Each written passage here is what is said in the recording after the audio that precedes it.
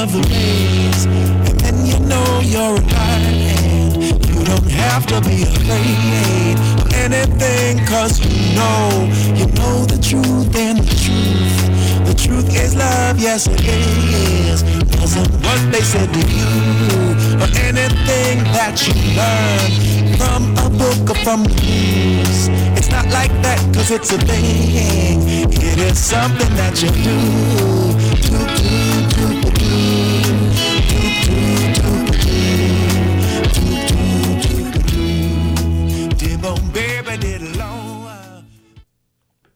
Hello, everyone.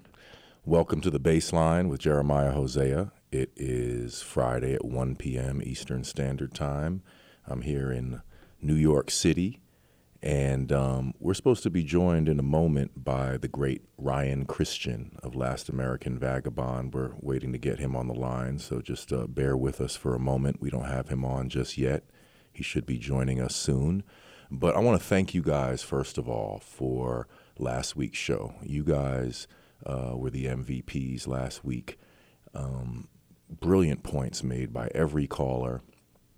It was like pieces to a puzzle.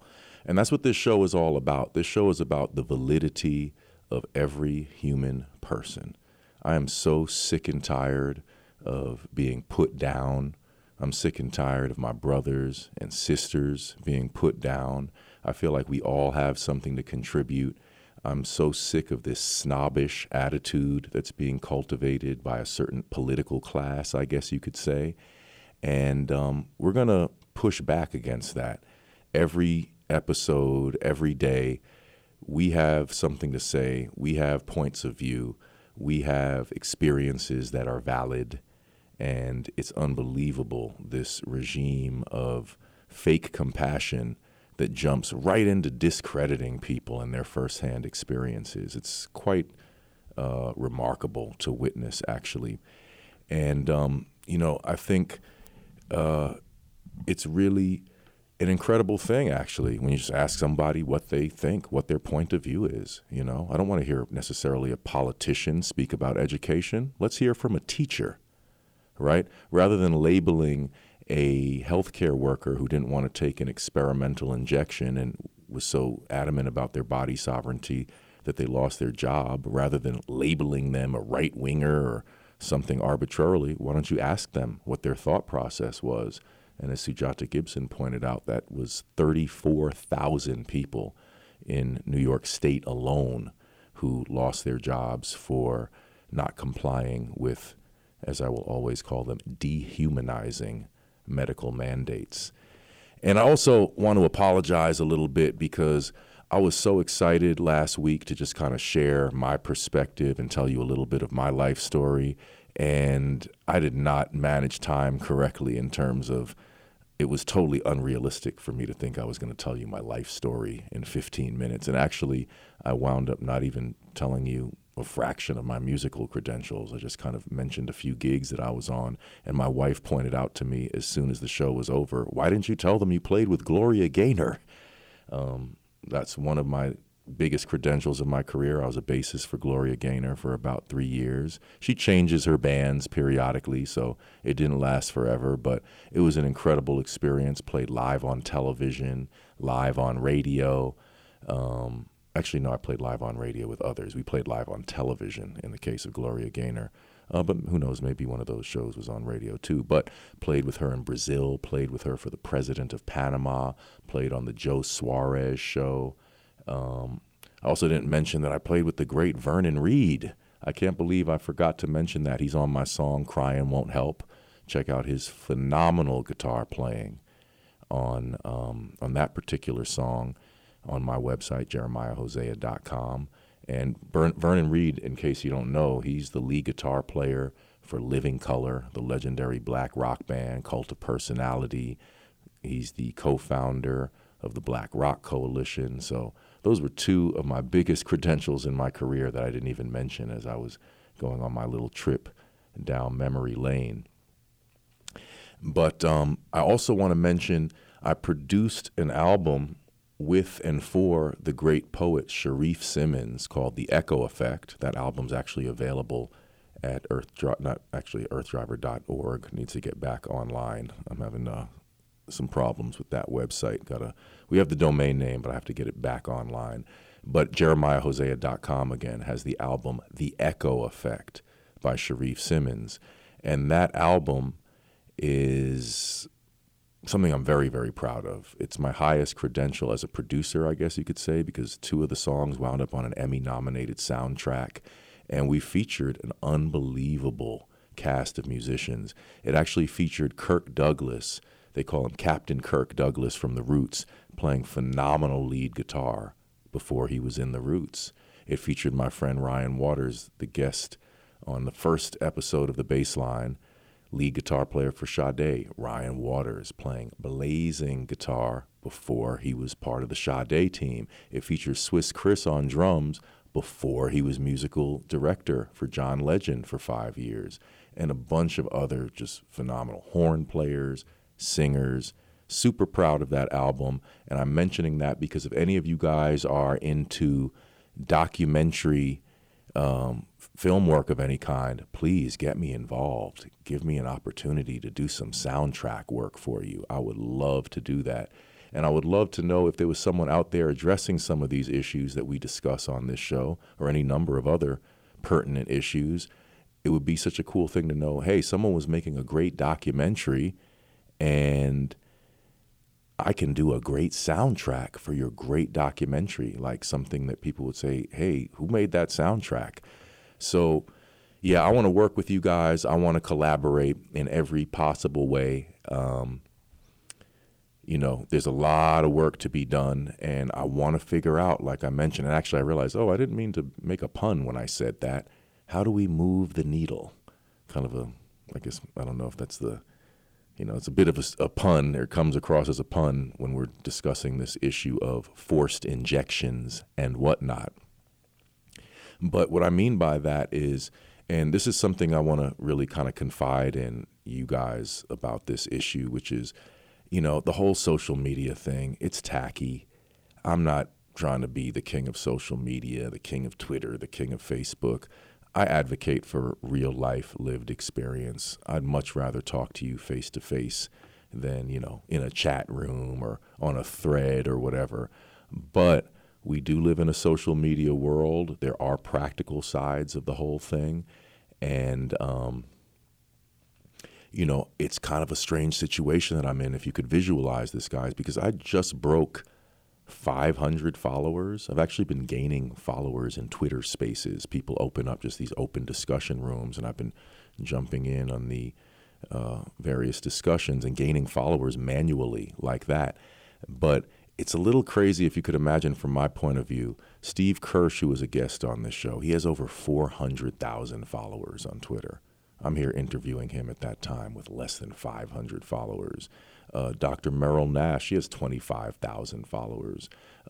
Jessica Rose, PhD, she has 90,000 followers. I believe Last American Vagabond has 50,000 followers. So I'm like, a little guy relative to those figures who have larger followings. And I ask you, please help uplift this platform. Please roll up your sleeves. I hate to engage in flagrant self-promotion, but that's what this is. I'm promoting this show to you guys right now. I'm asking that you tell your friends about it, that you download every episode if possible. If you could, download the Podbean app so you could download every episode of the show.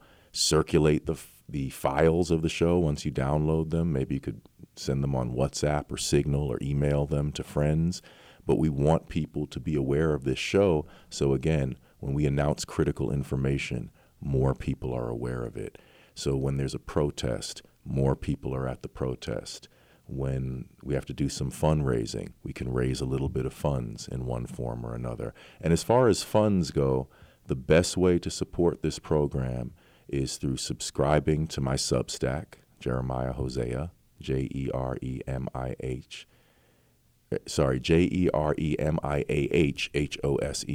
Jeremiah Hosea, 2 H's in the middle. JeremiahHosea.com is my website. Please download a song there. That's the other way that you can support this program. So one is through supporting the Substack. 2 is buying a song, even for just $1. It's greatly appreciated. And number 3 is buy a chess lesson. I'm the founder of remotelearningchess.com. That was another thing I wanted to discuss last week, but a whole show, frankly, should be dedicated to chess. The virtues of chess, the history of chess is phenomenal. There's a lot of people who actually know an unbelievable amount of history, and they know zero about chess history, which is fascinating, actually. The whole development of the game and how it shows the development of human ideas and human ingenuity. It's really a remarkable game, and I recommend that everybody learn how to play chess because it's actually a great investment in your health, believe it or not. To activate your mind in such a manner to get the neurotransmitters firing, nothing beats chess, and it's proven to fend off dementia and Alzheimer's and other degenerative brain illnesses because it's basically like a gymnasium for the mind. So everyone, please, if you haven't learned how to play chess, it's not too late to learn. Contact me for a lesson. If you mention this program, say, I heard you announce your chess lessons on the Bassline. I want to give it a try. You get a discount. If you're really not up for a chess lesson, and I find that hard to accept, but if it's true you're just not up for it, buy a chess lesson for a child. Introduce them to the game. And it's a great supplement to academics. It's a proven fact that chess players do better academically than non-chess players. It's one of the many, many benefits of the game. So those are the 3 ways you can support this program is through the Substack, buy music at jeremiahhosea.com, or contact me for a chess lesson. Either go to the website, remotelearningchess.com, or just send me an email, jeremiahhosea@gmail.com. Also, thank you to all of you who have sent me emails. I'm actually trying to find in my email some emails that were sent to me that I didn't reply to yet that I intended to. So everyone who's reached out to me, I appreciate that greatly. Don't hesitate to reach out again. I need to dig up some emails. I just get saturated with commercial emails and emails from various employers and various agencies, and sometimes I overlook an email or so, but it means a lot to me. Every word of encouragement, every word of insight, anything that you say to keep pushing us down the road is appreciated, because that's what we're doing here. We're scraping and scrapping, and this program, this platform will be elevated to the point that people are aware of it and understand it to be a resource. And that's our goal here. So, I don't know what's happened with Ryan Cristian today. I don't know if there was a miscommunication. I thought we were really all good for today. I knew this day would come, actually. It's been sort of a miraculous thing that I have these high-end guests, and just like magic, they're on the line minutes before the show. But I knew eventually we would hit a bump in the road, whether it's somebody getting, stuck in transit somewhere, or, out of coverage, or any number of various things that could happen. But you know what? I'm okay with that. I'm an improviser. We roll with the punches. And, as a matter of fact, if you want to call in and continue what we were doing last time, because we had a bunch of callers who didn't get a chance to get through, go ahead and dial us up, guys. What's on your mind? We were going to talk about Israel-Palestine today. The Last American Vagabond has been doing incredible coverage of that, so I figured Ryan would be a great person to join us and to delve into that conversation. But we also have us, and we have you, the listener. So if you have some comments about Israel-Palestine, if you have any comments about developments with the forced injection campaign, the biosecurity state, which we are still fighting every day, if you have something that you observed in your neighborhood or something you want to comment on from a previous show, by all means, call in. Hopefully Ryan will join us before the end of the program. If not, we'll have him on soon. But we're here today once again, and we can always put our heads together and make a great conversation. So as far as Israel-Palestine goes, let me say, first of all, you guys might not know, but my mother is a black woman from Queens. My father, or from Queens. My mother was a black woman from the Bronx. And my father was a Jew from Queens.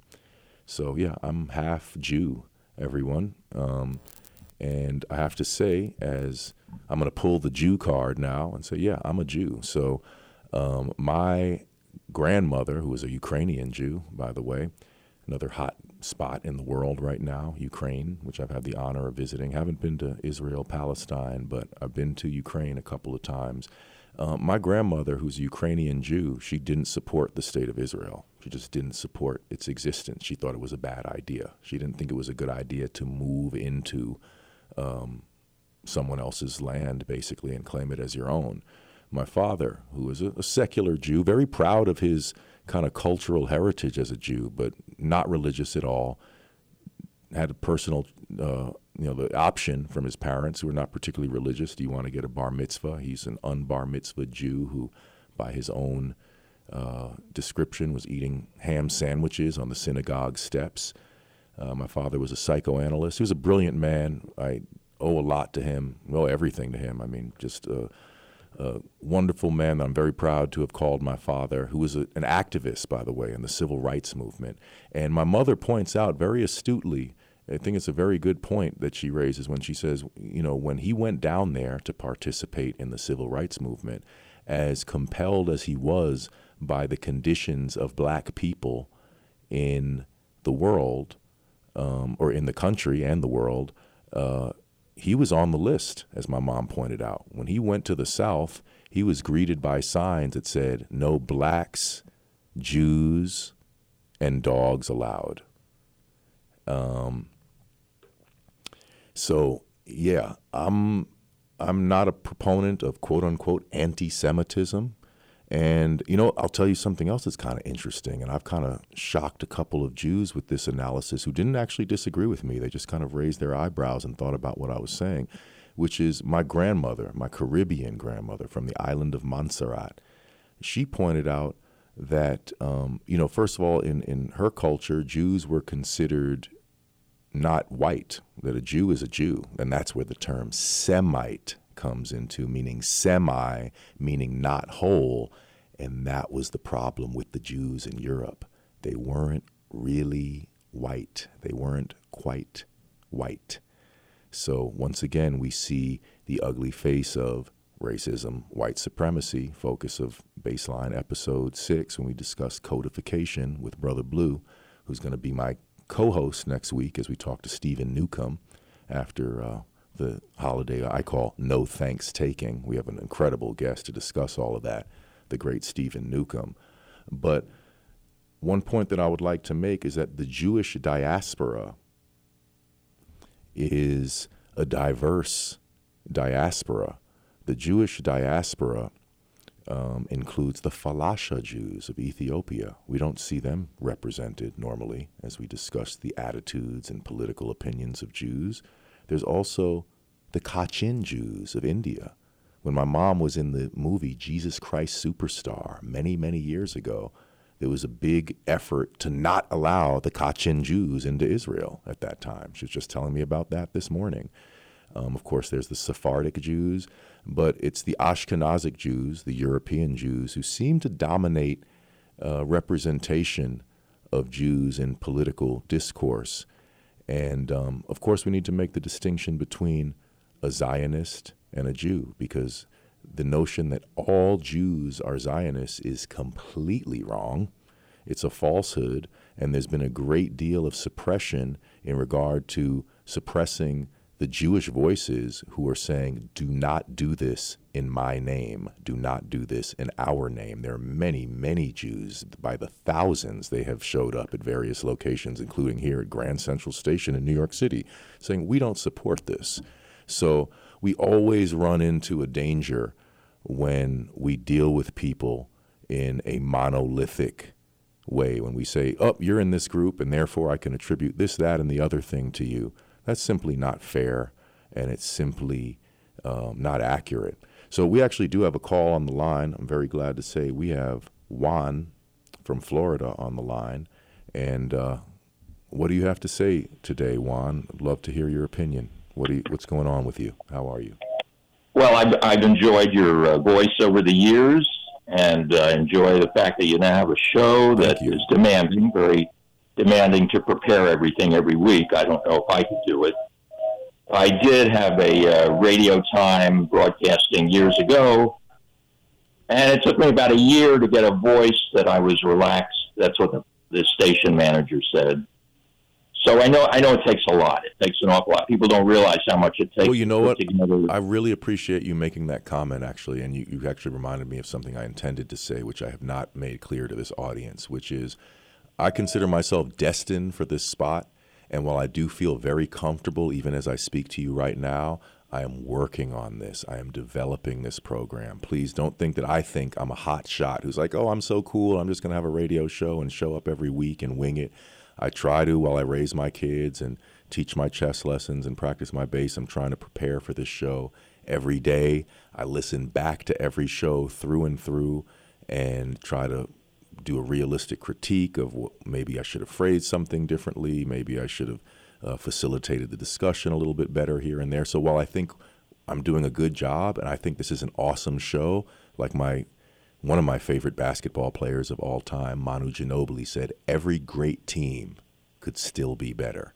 And that's the approach that I take, constantly scrutinizing what we're doing here, trying to make it better. And I really appreciate your understanding of the fact that, yeah, it's not as easy as you might think. Well, the thing is, people listen to a lot of shows on PRN, but a lot of them are not, they make a lot of mistakes. They don't have it together. They're busy. It's a full-time job, and if you don't have a staff, there are mistakes made every day. I listen every day, and yet I listen for little gems, and that's maybe the best we can get sometimes. Is we're digging for the truth, looking for a little gem, but then we have to put up with somebody's nonsense without getting into any names. But certain producers on here are, they're rambling. And I could ramble too a lot of times. So I know what it is. It takes a lot more than what each producer thinks. And so anyway, you do the best you can. And I just said I enjoy your voice. I enjoy your thoughts, the shows, the guests, the topics. Okay. The thing that bugs me now. Yes, let's hear it. About, the topic of the day is this Middle Eastern, or even the Ukrainian or other parts of the world. Yes. The thing that is not discussed is the absurdity of the lack of people who want harmony. There's this idea is so foreign throughout the ages, this idea of harmony between different people, between different species. And so that is something that has destroyed, many populations of human and non-human.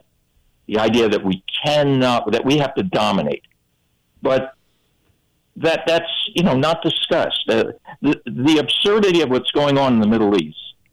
People say pick a side. Mm-hmm. And I'm like, I can't pick a side. Mm-hmm. They're both acting improperly, and people would say, well, they have the right to defend themselves. I say, that is not going to lead to harmony. Right. Harmony is based on the idea that two guys are getting ready to have a fight on the playground, and the teacher comes over and says, let's calm down, let's do it a little differently today.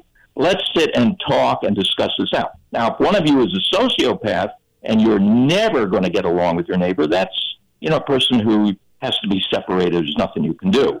You can't convince a guy who's got a brain defect from birth to be something other than what he is. You're not going to go to a shark and say, let's go in the swimming pool together. Right. They aren't sharks. And there are people like that. But most people have some degree of empathy, compassion, understanding. And I think it's just not discussed, this idea of harmony. I don't even know the right words, but it's something missing in the news. It's missing on all the discussions and talk shows. And I think part of it is people don't want to admit that many people have lower intentions or lower viewpoints, and they can't get beyond that. They couldn't get it beyond it for thousands of years, and they're still having trouble getting along with people They don't understand. One of the greatest things for me that I understood is certain people are mentally defective. They were born that way. I have them in my family. Now, they can't help it, but the thing you have to do is you have to learn your boundaries with people like that, because they will cross over and destroy, insult, lie, steal, cheat.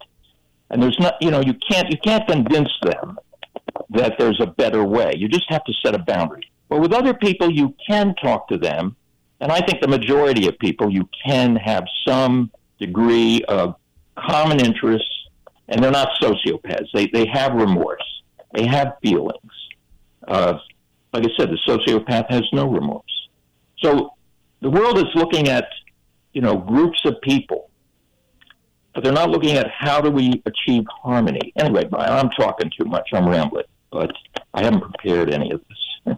No, well, you're making a good point, and I hear you, and I think, I think you make a great point, and I'll add on to that, just saying, hey, look, folks, when you get into that realm, when you start dehumanizing people, you're going down the wrong path, guys. Don't do it.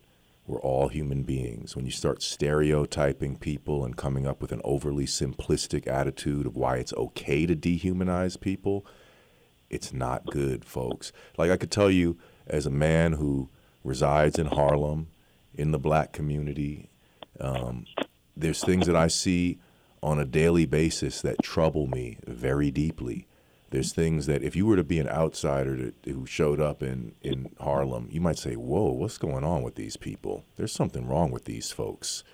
Why are folks laying on the ground? Why are people cussing and carrying on in the streets? There's a lot of things you could see that you say, this isn't good. But you know what? If you hang around a little bit, if you interact with people, you'll also meet some of the nicest human beings you've ever met anywhere in the world. And it's a strange paradox like that. I've been just walking down the block with my son on the way to the playground, like a block and a half walk from the front door to the playground, greeted by 7 different black men. How you doing today, brother? Hey, how you doing, little king? Complimenting me, complimenting my son. And just to the extent that by the time I get down the end of the block, I'm like, my heart's just overflowing with love. Like, wow, folks are just nice out here. And then within minutes, you can see vulgarity, violence, denigration. So, I'll also add my godfather was Palestinian, by the way, in terms of stereotypes. How vile to try to stereotype the Palestinian people as intrinsically terroristic people and so on and so forth. That's not true. My godfather, Shamus, was not only a polite man and a friendly man, he was a genteel individual. If you were a guest in his home, you would be treated in such a kind and elegant way. It was remarkable. So, when you start stereotyping people, oh, they're all a bunch of terrorists. Hatred. It's inaccurate. With hatred, the people the mob that hates, their lives are a struggle. They're frustrated. They're angry. And so leaders like to channel their anger, so they're not angry at the people who are causing the economic oppression. They want to channel it to some group that is causing trouble. The elite always blame someone else besides themselves for all the problems. So the angry mob says, yeah, we have to get angry. That's how we're going to solve this. They want simple solutions. And the people who are controlling things, who create crisis for their own agenda, it's a very hard concept for a lot of people to understand, but they're part of a much larger agenda that is controlling them and making their lives more difficult, using them, enslaving them, whatever you want to call it. And this hatred is used as a placebo for the masses to take their hate out on one group or another. The news media is full of this. Hate this group, rather than harmony, balance, being good for life, being good for all life. If you can't live on a planet with other life forms, then you have something out of balance. It's going to be very out of balance soon. And So the idea of balance is not respected. The idea of being good for life, all life, is not respected. And we see the consequences. So the best thing, for me, seeing all this is I'm not going to be able to change the world myself, but, to do something good for somebody every day, like, just even calling up and telling you you're doing a good job. It's an enjoyable show, and you've got a lot of hidden talents that, shall come forth just because of who you are. Do something good every day is the best. And the other thing is, we live in a multi-dimensional existence, which is incomprehensible. There are things we do not understand, both good things and things, that are difficult. But those things that are good are so beyond human comprehension that they allow us a place to go to in the worst of situations. And people don't understand that there are people who have very bad situations, yet they have a remarkable ability to get out of it somehow. Something triggers inside. Well, you remind me of, when you say that right there, you remind me of the fact that the highest rates of depression are in the wealthiest countries. There's a lot of people who live in poverty and sure they'd like to improve their material conditions, and I don't want to in any way justify those material conditions. I think everyone should have a decent, safe environment to live in. But amazingly, a lot of people in the worst physical conditions have some of the best attitudes you could find on the planet. And it's a lot of the first world people who get really spoiled and really cranky and upset about things that wouldn't upset a person who's connected to the earth still. We have another caller coming up soon. Juan, I really appreciate I appreciate you calling in greatly, and you made a lot of outstanding points. Please subscribe to my Substack if you haven't already. I hate to continually promote that, but it's hand in hand with this program, basically. It's a lot of I did take the time to organize my thoughts, and I would love for feedback in regard to any of the things that I've written. Okay, well, my email says Stone in it, so if you get an email, you can just it's not garbage. Okay, I'll try to remember that. But thank you so much, Juan, for calling, and please stay in touch with the program. We're going to have some great guests coming up soon, I guarantee it. We have Brooke Jackson is coming up, guys. I don't know if you know how phenomenal that is, but Brooke Jackson versus Pfizer is one of the landmark events of this whole COVID period that we've lived through, and we're going to have Brooke Jackson coming up. Next week we have a nurse from Ohio named Danielle Baker, who is a vaccine-injured nurse. I'm not going to get into describing her horrific injuries. I'll leave that to her. But my research as a citizen journalist has taken me down the painful road of now I'm getting in contact with the vaccine-injured. And it's not theoretical anymore. These folks have been injured. They've had their rights violated. And we need to uplift them, and they deserve justice. So thank you, Juan, for calling. Please stay in touch. And we have Ed on the line, and I'm always interested in what we have Ed from Queens on the line, my brother from another mother, my Queens brethren.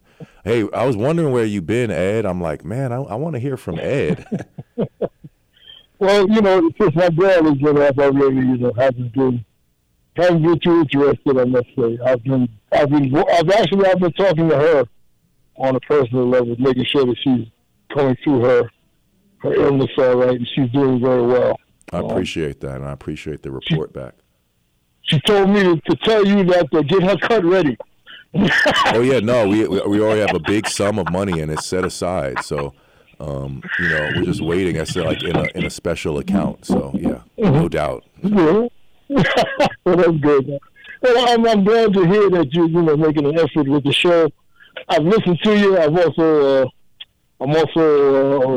down with your Substack, and you're doing a good job. I mean, you're doing a very good job. I commend you for your efforts. I appreciate it.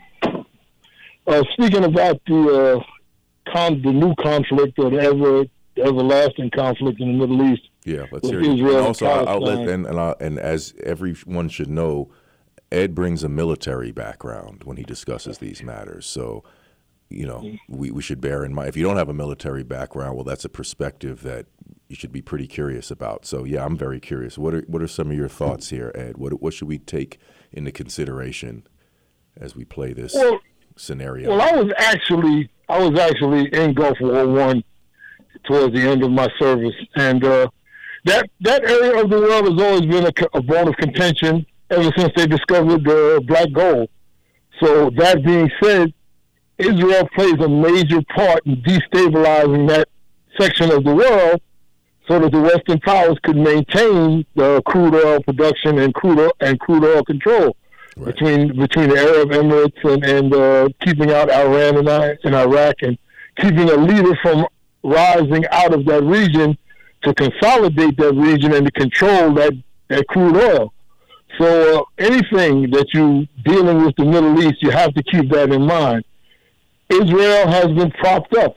If I don't know if people can Google the battleship Liberty, when two American sailors were killed by an Israeli attack, and the Israelis claimed that it was a mistake. There have been several times when Israel, from the giving of nuclear weapons to South Africa, to the fact that they're the only Middle Eastern country that actually has a nuclear arsenal, and that is overlooked by the UN and by the United States. So that being said, I mean, you've got to look at it. The two-state solution was always viable, but the Israeli Knesset, the Israeli rulers didn't really want that. From the time they came in 1967, they vowed to push the Palestinians into the ocean. Right. So there's always been a bone of contention there. There's always been a military stronghold there, and that's a strategic area of the world that the West is not going to let go of until they're forced to do that. And I think at this time, what I'm seeing personally, more than ever, the Palestinians are allowed to have a word. The people are more aware of the Palestinian plight, the fact that Gaza was an open-air prison. And to be totally honest with you, on another level entirety, this might be Israel's doing. They might have influences in these attacks as far as the enemy of my enemy is my friend. Yep. So this is a very convoluted situation, and the main sufferers, as always, are the common people, the children, the mothers, the fathers. They're the ones that suffer throughout all of this, and that's what we should really keep pertinent in mind. The common man is what's suffering, because the people that are pulling the strings, they're not feeling anything. Yeah, I agree. And actually, I'd like your take on something that I was hoping to present to Ryan Cristian of Last American Vagabond, but I'd like your thoughts, Ed, on a concept that was shared with me by a good friend, very politically astute individual, just pretty well-versed in history and world affairs and whatnot. And he pointed out to me years ago, and it made a lot of sense to my mind, which is that this unrelenting, uninterrupted commitment to Israel by the United States is based on a World War III scenario. I think we're all being sort of misled in perceiving this as an ethnic conflict or a religious conflict. No, it's based on military concepts. It's based on the United States potentially fighting Russia and or China, and we have determined that we need a nuclear-armed, European-style state in that tumultuous region of the world to fight off all our little adversaries who would be siding necessarily with our enemy in a World War III scenario. So based on your understanding of things, does that ring true at all? Oh, definitely. I mean, well, like you said, I was in the military. I had a TSBI, a top secret security clearance, and the Middle East has always played a part in the Pentagon strategic projections. Like Israel is a vital country there. It's a democratic country, relatively speaking. It's a Western-friendly country, and like I said, it's been allowed to have a nuclear arsenal. It's the only country in that region of the world that has an active nuclear arsenal, which is not inspected by the UN, which officially they don't acknowledge. But I believe the last time that I heard about it, they had over 250 to 300 nuclear devices at the ready. So, I mean, to keep from a geostrategic standpoint, Israel is meant to stay there to keep that region in play. That's why personally I believe that's why they got rid of Gaddafi, because he was a potential leader out of that region that was going to unite that part of Northern Africa. And the United States will do anything to stay on top.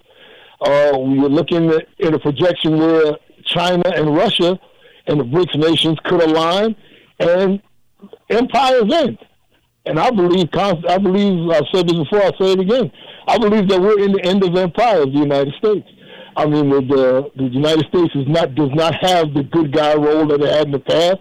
People are starting to see the truth with the advent of the internet and more information being prevalent and being readily consumable.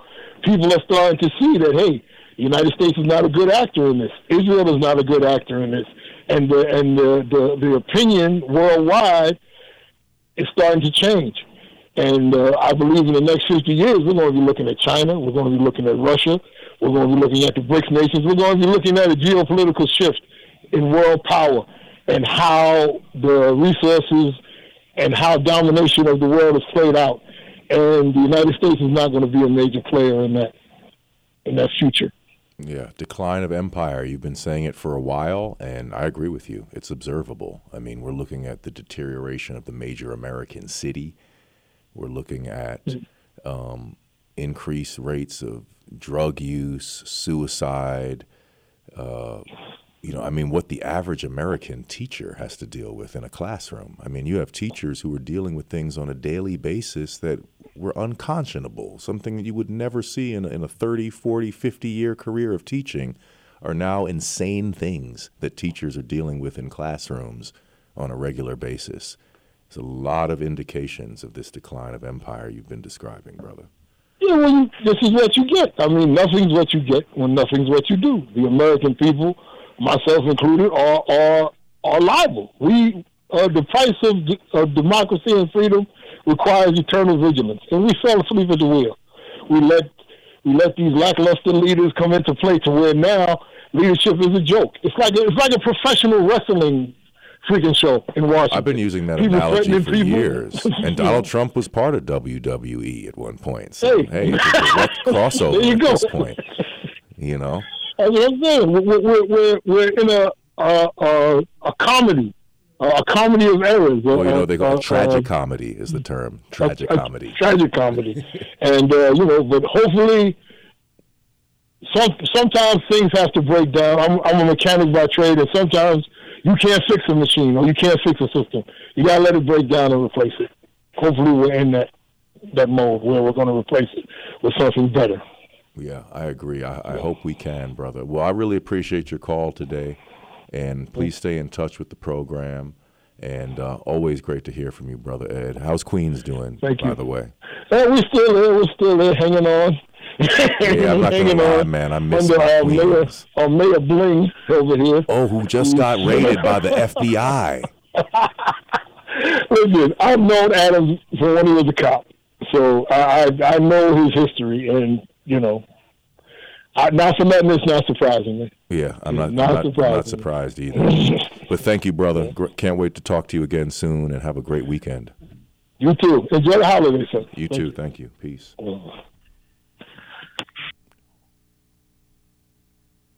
I'm not sure if we have another call. You have Eduardo from Brooklyn. Oh, excellent. We have Eduardo from Brooklyn. Please join us, Eduardo. How are you feeling today? How's the Republic of Brooklyn today? Hey, good afternoon, Brother Jeremiah. It's good to speak with you, and congratulations on your efforts to continue to put out the good word out there.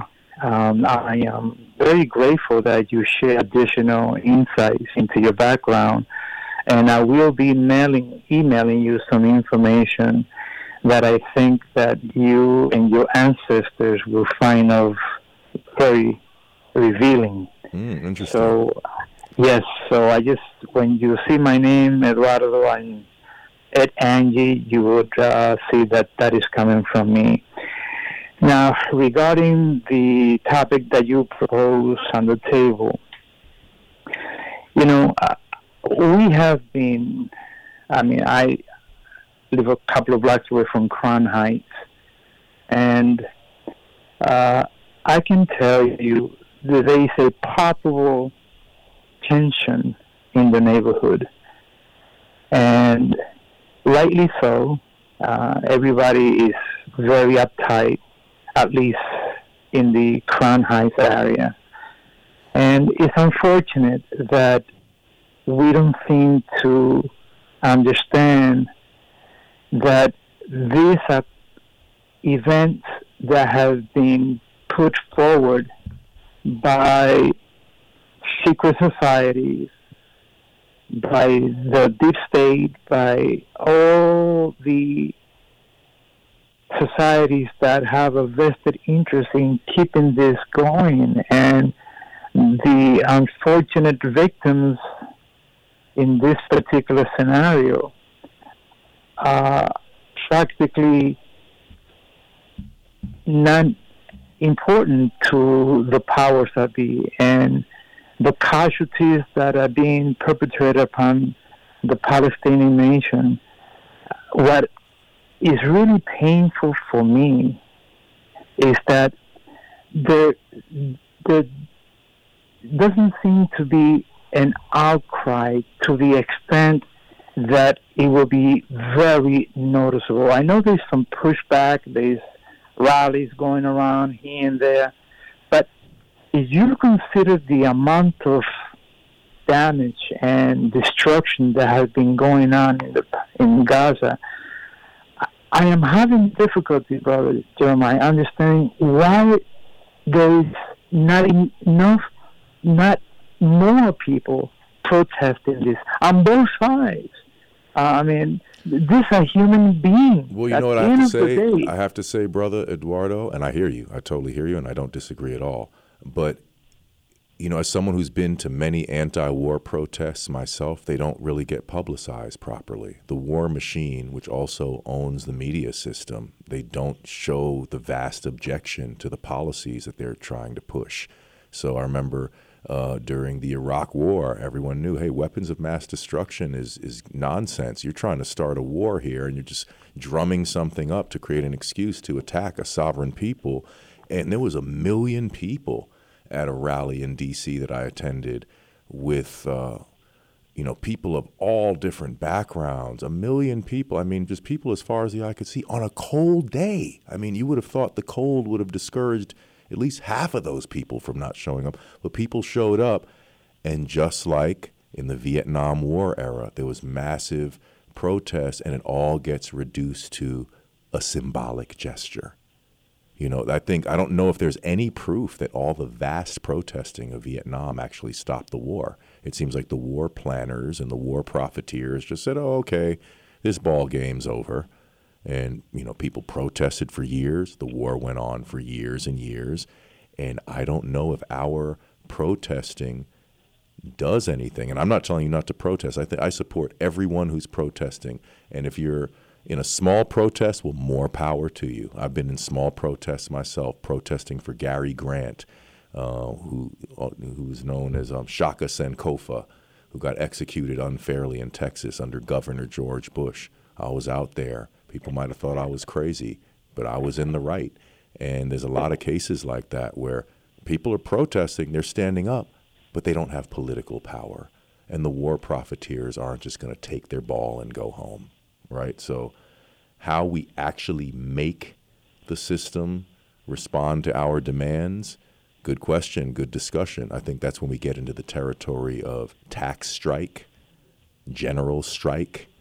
I've said for years, we can bring the system to its knees through non-participation, right? Because if there was a revolutionary act that you could do, if you could, pardon my language here, I know the CIA is listening. I have no intention of assassinating or killing or harming anybody. But yeah, you know what? Heck, I would assassinate somebody if I thought it would make the world a better place.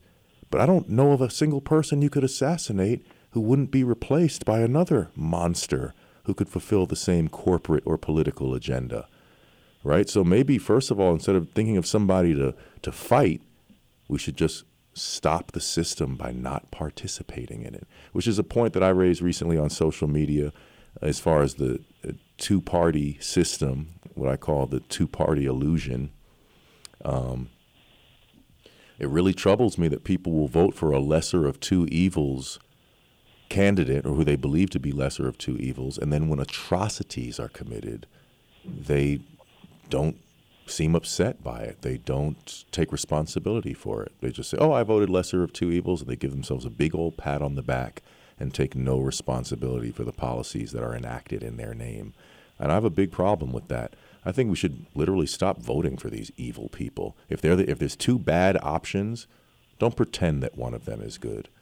Don't vote or cast a protest vote, but don't vote for people who are going to commit genocide and then you're not even going to challenge them on the genocide that they committed. You're going to continue to pat yourself on the back and say, oh, I did my civic duty. Yeah, you did your civic duty sponsoring genocide, and we should own up to it. Absolutely. Well said, brother. Well said. And I have also been in quite a number of rallies and protests, and none of my family or friends even got to hear about it because it was censored. Everything was covered. I will say one thing, though. If you look at the activism that occurs in Europe, where you may have not just a million, but millions of people shutting down a city, that's the kind of protest that would literally change the policy and stop this madness from going forward. And I think that here in America, for the most part, we are too comfortable. I think that we are being pampered intentionally. Yeah. It's like a friend of mine said, or a friend's father said years ago, people don't fight revolution for cake. For bread, right. Maybe, but not for cake. That's right. So I think that one of the problems that intentionally I keep seeing that is that for the most part, people have a roof over their heads. They got food on the shelves. And they're too comfortable. They're too pampered. They're too spoiled here in America. Yeah, I agree with you. We got to be tough. We got to be. I believe in promoting toughness. Yeah, toughness is a good virtue. Everyone is into all this flowery stuff, and I like that too. But there's also something called being tough, and I think it's important. Absolutely. For the struggle that we have ahead of us. Brother Eduardo, it's great to hear from you. We have another caller on the line, and I'd love to hear. Absolutely. Give but I look forward to you. Thank you, brother, and I look forward to your email and look forward to talking with you again soon. Likewise. Much blessings. You too. Peace. We have Gino on the line from the Bronx. So that's great. We have Brooklyn, and now we got the Bronx. Speaking of toughness, those are two tough boroughs. So how are you doing today, Gino? Good to hear from you.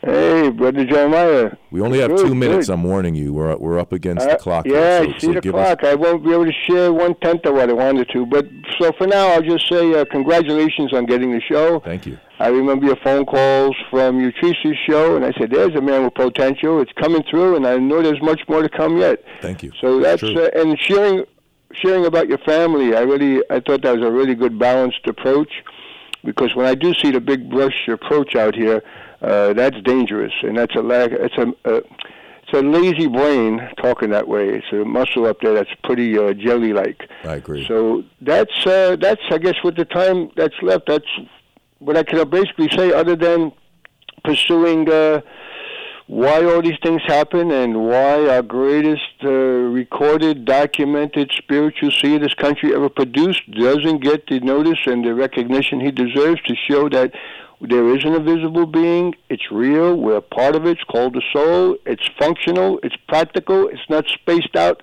there only. It's here too. Mm-hmm. And there are people who manifest that. And because we don't do the physical body temple cleansings, we don't meditate, most of us, and we don't share without looking to get something back, is why most of us don't accentuate those promises offered in the good book.